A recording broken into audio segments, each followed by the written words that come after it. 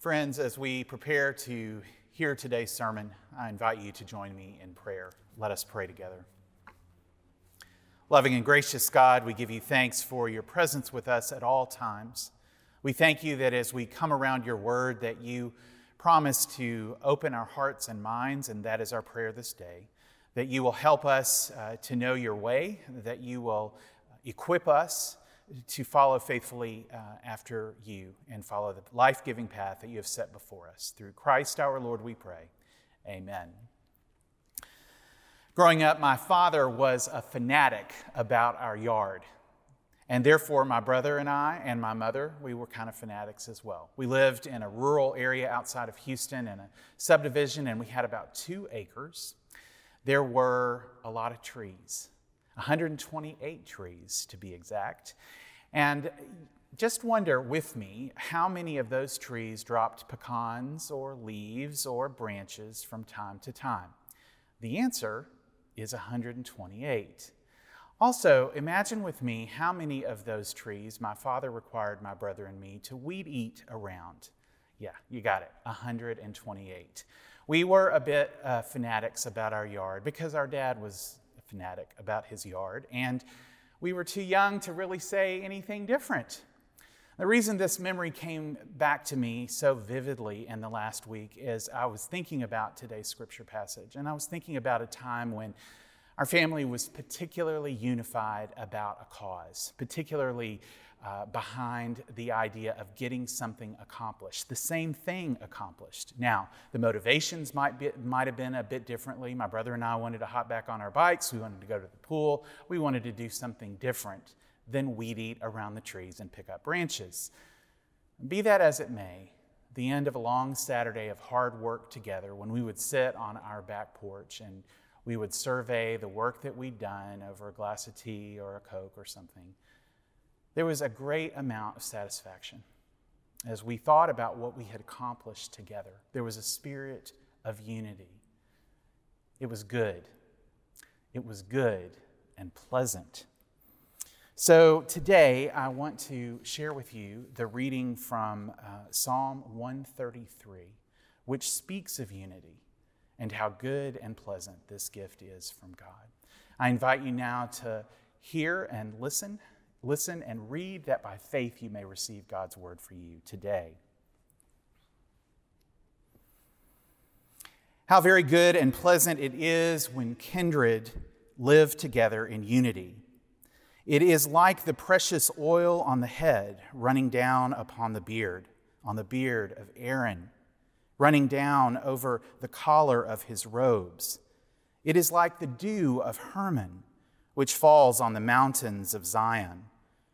For there the Lord ordained his blessing, life forevermore. This is the word of the Lord. Thanks be to God. Here we have a psalm that is brimming with possibilities, even in the face of perceived impossibilities. The unity this psalm calls for is between Democrats and Republicans. It's between mask wearers and non-mask wearers. It is between Christians and Muslims. It's between contemporary worshipers and traditional worshipers. It's between Palestinians and Israelis. Yes, how good and pleasant it is when kindred live together in unity. The main message of this psalm is that unity or full harmony is possible because the source of that unity flows from above, with the promise of life forevermore. Full harmony seems so unlikely that the writer turns to a couple of similes to describe it. Both similes emphasize the abundance that accompanies unity. First, unity is like oil. And this is no ordinary oil, but precious oil. The Hebrew word for precious is the same word translated as good in the first verse.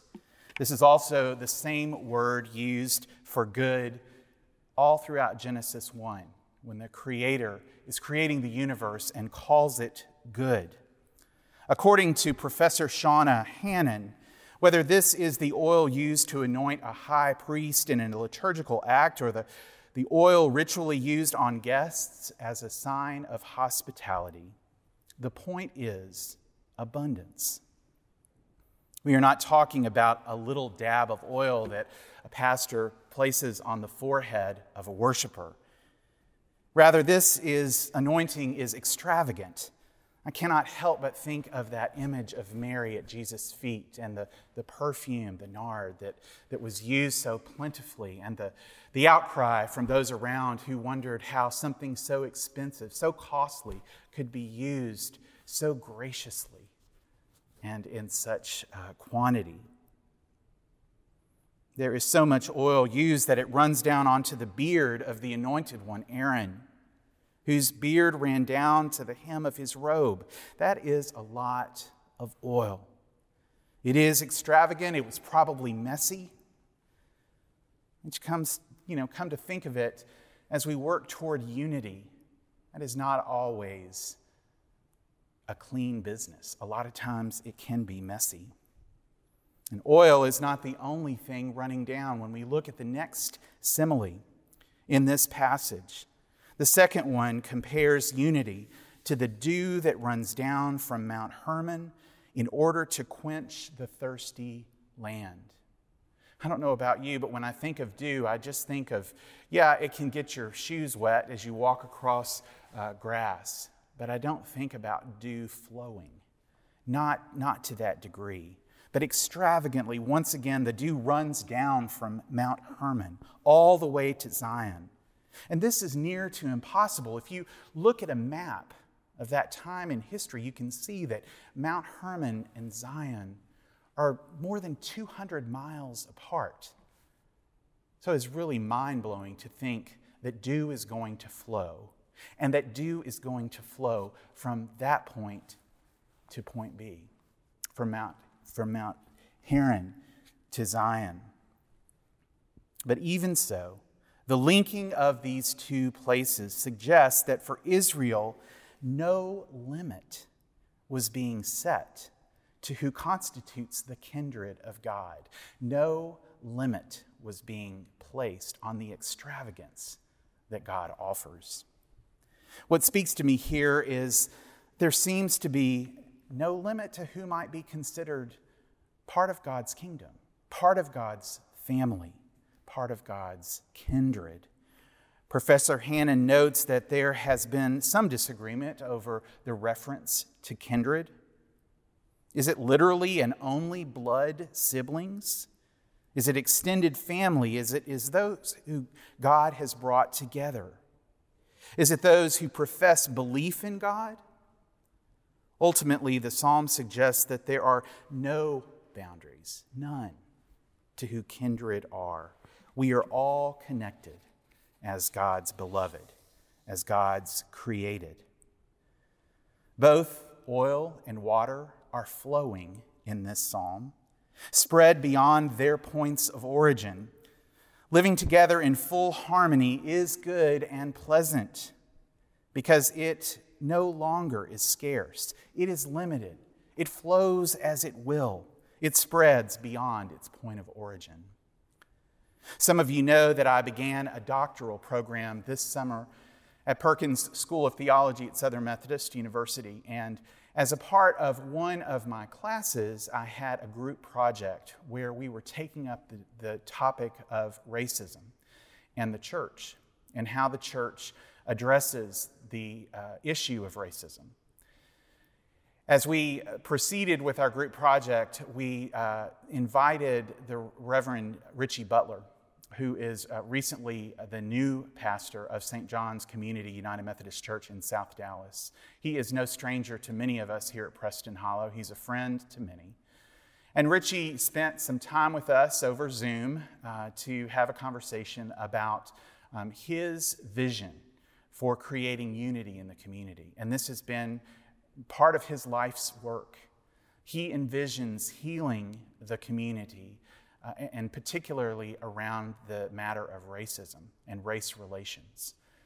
He believes in it so much that he envisioned Project Unity, which again is quite familiar to many at Preston Hollow, as we have hosted an event here called Together We Dine. That is an aspect of Project Unity, which is really kind of the central focus. It gives opportunity for people to come together over a meal, people who have had different life experiences, particularly around race and race relations, and it gives them the opportunity to talk with one another, to share openly and without judgment their experiences of race and their background. I have participated in such a group as this, and I know many of you have as well, and I want to commend it to you. One of the things that comes out of that is the opportunity to maintain contact with those that you share that meal with. Most likely, you've not met the majority of the people around the table. And likely, if you continue, you will grow with one another and you will become concerned about issues and matters and struggles. You will have the opportunity and perhaps take the opportunity to re-examine your own life experiences and therefore your own life assumptions. There are a lot of other aspects of Project Unity that have marked the landscape of our lives in our community here. Young people do Together We Ball. We have Together We Sing. There are all kinds of ways that Reverend Butler encourages the community to engage with one another, to seek after unity, because it is good and pleasant. So, what might unity be like in our own time and place? First and foremost, to follow the example, it very well might be a group of unlikely dining companions engaged in deep conversation and honest sharing about where they come from and where they hope to go. It's also like a food drive in the middle of a pandemic, where the congregation here is invited to come and share what they have to make a difference, a basic difference in the lives of others, or a school supply sharing. It's like our loaves and fishes matching campaign, where even though we are apart, we're invited and challenged to give, to make a difference for those who are in great need and who are more susceptible to needs at this time as we are separated. The tornado relief that we experienced as a community of faith last October continues to be in the forefront of our minds as an example to so many of us of what it means to be the church and what it means to be the wider community. I continue to think about standing there on the front lines of cars driving up and people telling us what faith community they represent, or perhaps no faith community, but out of a strong desire to do something good for their fellow human being. They came and they offered their help and their care in a spirit of unity. And friends, as one of the areas of my responsibility of ministry here at Preston Hollow, I am engaged in but also aware of the deep kinds of care that are happening here, that continue to happen here. Not only are we endeavoring to ensure that our church members are connected with the church, but we are helping to facilitate that you all are connecting with one another, because we need each other. We need to be unified at such times as this, especially. Well, unity can look different depending on the circumstances. Take, for example, one of my favorite movies of all time. One of the lead characters, Malin, has just lost her daughter, Shelby, after fighting cancer for some time. And she and her friends are at the cemetery to pay their final respects and to bury her daughter. And her friends try their best to help her feel better in her time of need. Here's a clip from Steel Magnolias. Shelby was right. This is a brown football. Oh, honey, are you okay? I'm fine. I'm fine. I can jog all the way to Texas and back, but my daughter can't. She never could. I'm so mad I don't know what to do. I want want to know why. I want to know why Shelby's life is over. I want to know how that baby will ever know how wonderful his mother was. Will he ever know what she went through for him? Oh, God, I want to know why. Why? Lord, I wish I could understand. No. It's not supposed to happen this way. I'm supposed to go first. I've always been ready to go first. I don't think I can take this. I don't think I can take this. I just want to hit somebody till they feel as bad as I do. I just want to hit something. I want to hit it hard. Here. Hit this. Go ahead, Malin. Slapper. Are you crazy? Hit her. Are you high, Clary? Clary, have you lost your mind? We'll sell T-shirts saying I slapped Weezer Boudreau. Hit her. Miss Clary, enough. Weezer, this is your chance to do something for your fellow man. Knock her lights out, Malin. Let go of me. Malin, you just missed a chance of a lifetime. Half a Chickapin parish would give the eye teeth to take a whack of Weezer.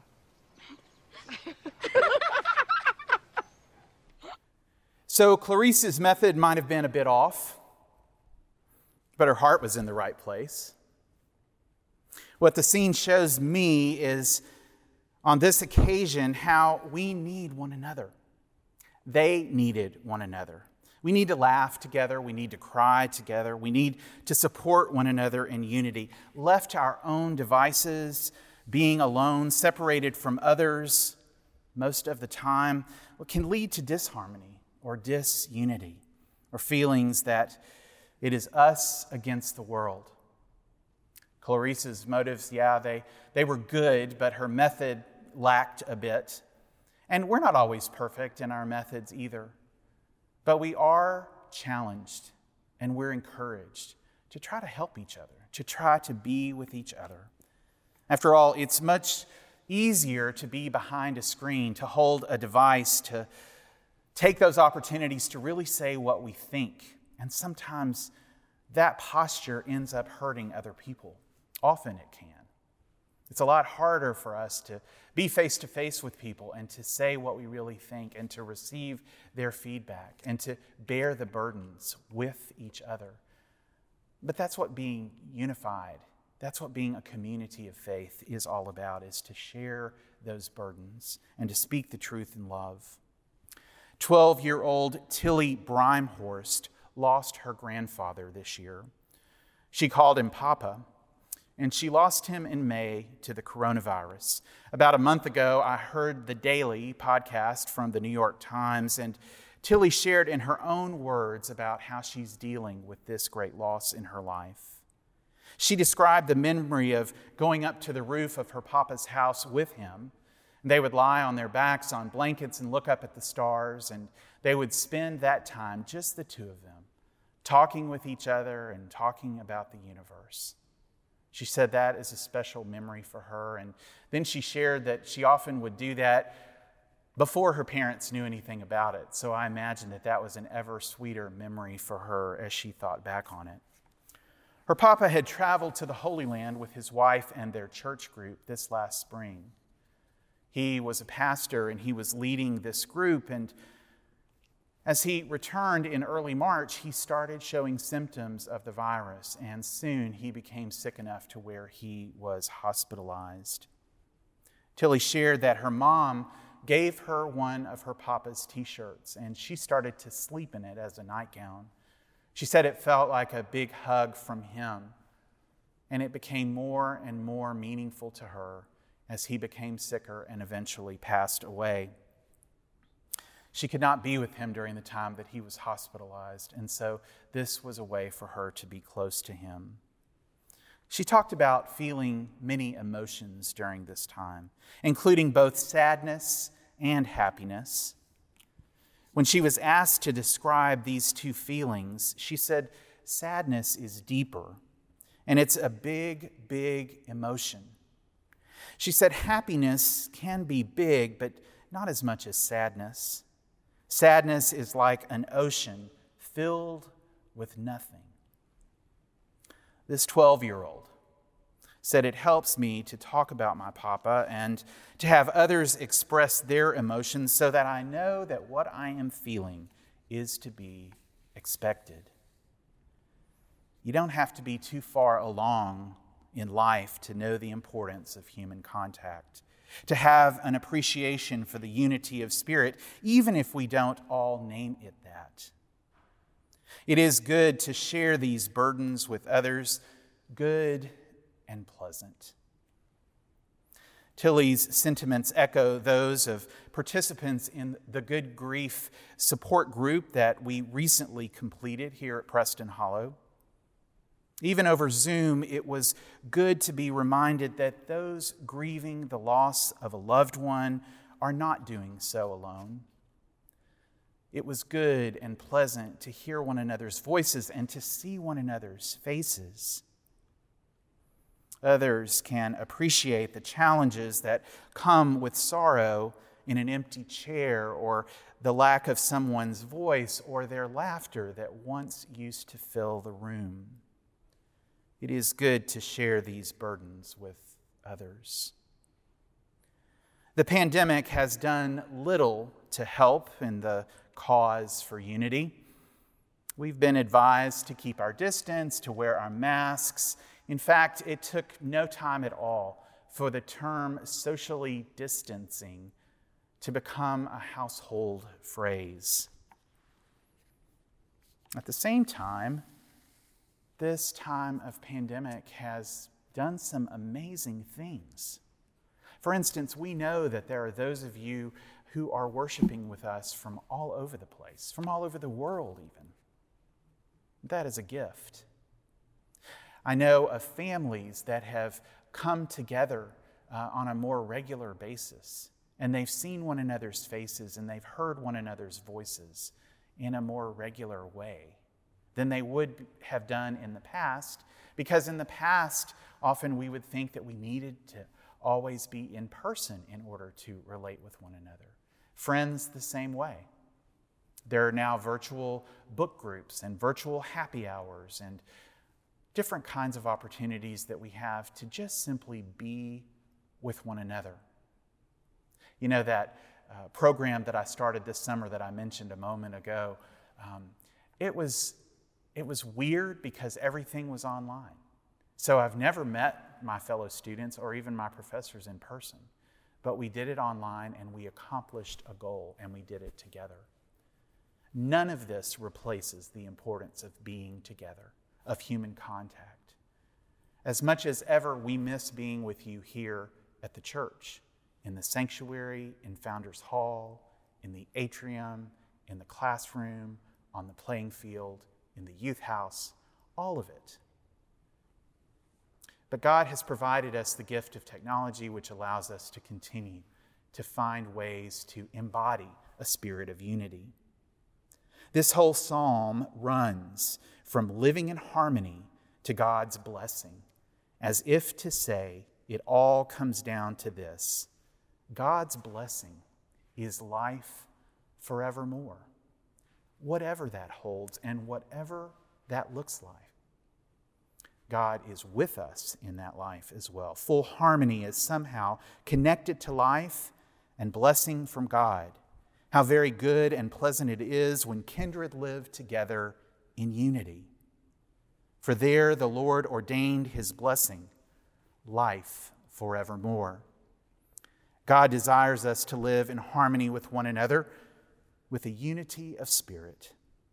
At the same time, God leaves it in our hands how to pursue that, how to nurture that, or to choose not to do those things. But as we choose a spirit of unity, know that it can be messy, but that God is with us and God leads us every step of the way. May it be so. All thanks be to God. Amen.